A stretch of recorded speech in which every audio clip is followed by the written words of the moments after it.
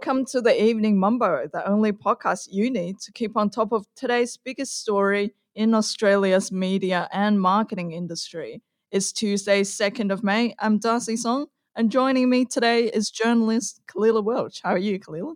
I'm pretty good, thanks, Darcy.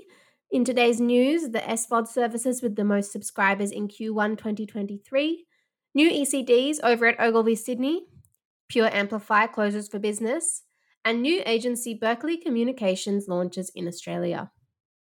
Before we get into today's news, Kalila, tell us why we didn't see you at the office today, and today happens to be your birthday. Did you get up to a really big night last night?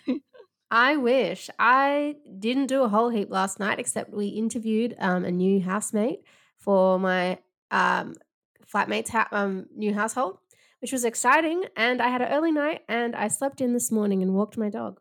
So I that was gotta my birthday present to myself. Moving on. Moving on. Kicking us off today with the first piece of news.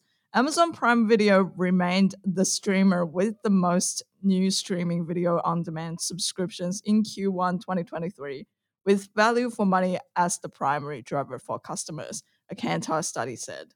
The quarterly research titled Entertainment on Demand found that 22.7% of new SVOD subscriptions in Q1 went into Prime Video, while Foxtel's Binge, that launched its ad tier at the end of this quarter, attracted 11.9% of all new accounts in second place.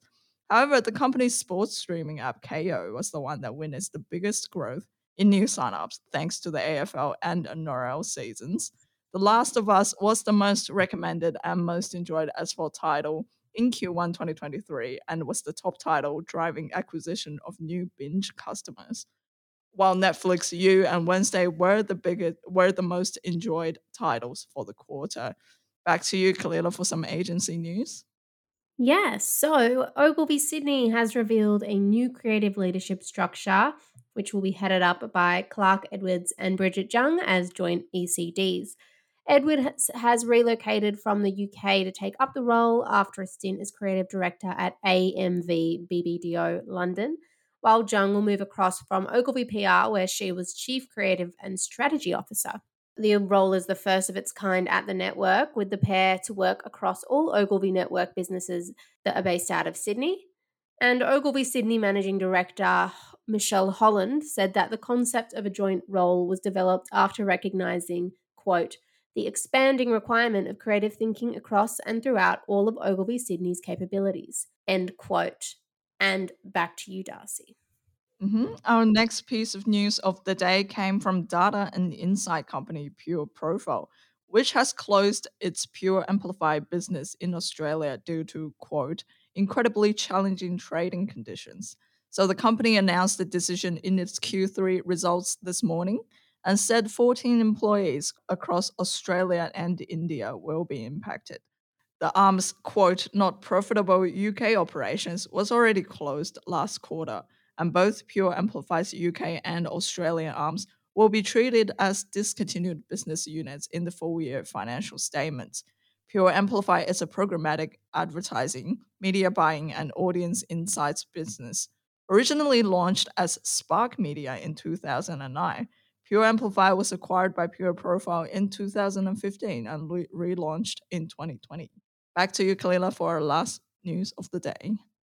Yes, and another agency brand to hit the Australian market this week.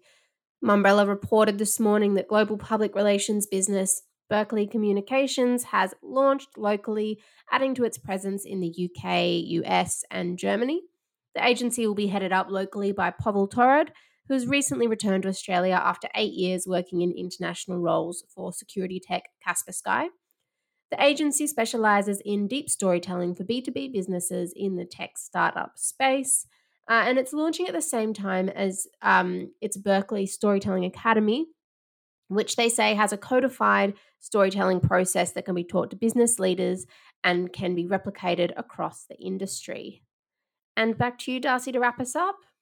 Indeed, those were the biggest stories for the 2nd of May. Like, subscribe, follow for more of the Evening Mumbo. By the way, if you missed our announcement this morning, Mumbrella finally found a new editor that is the award-winning journalist and writer Shannon Malloy. It will start on Monday next week. In the meantime, we'll be back tomorrow with another full Mumbrella Cast episode. Bye.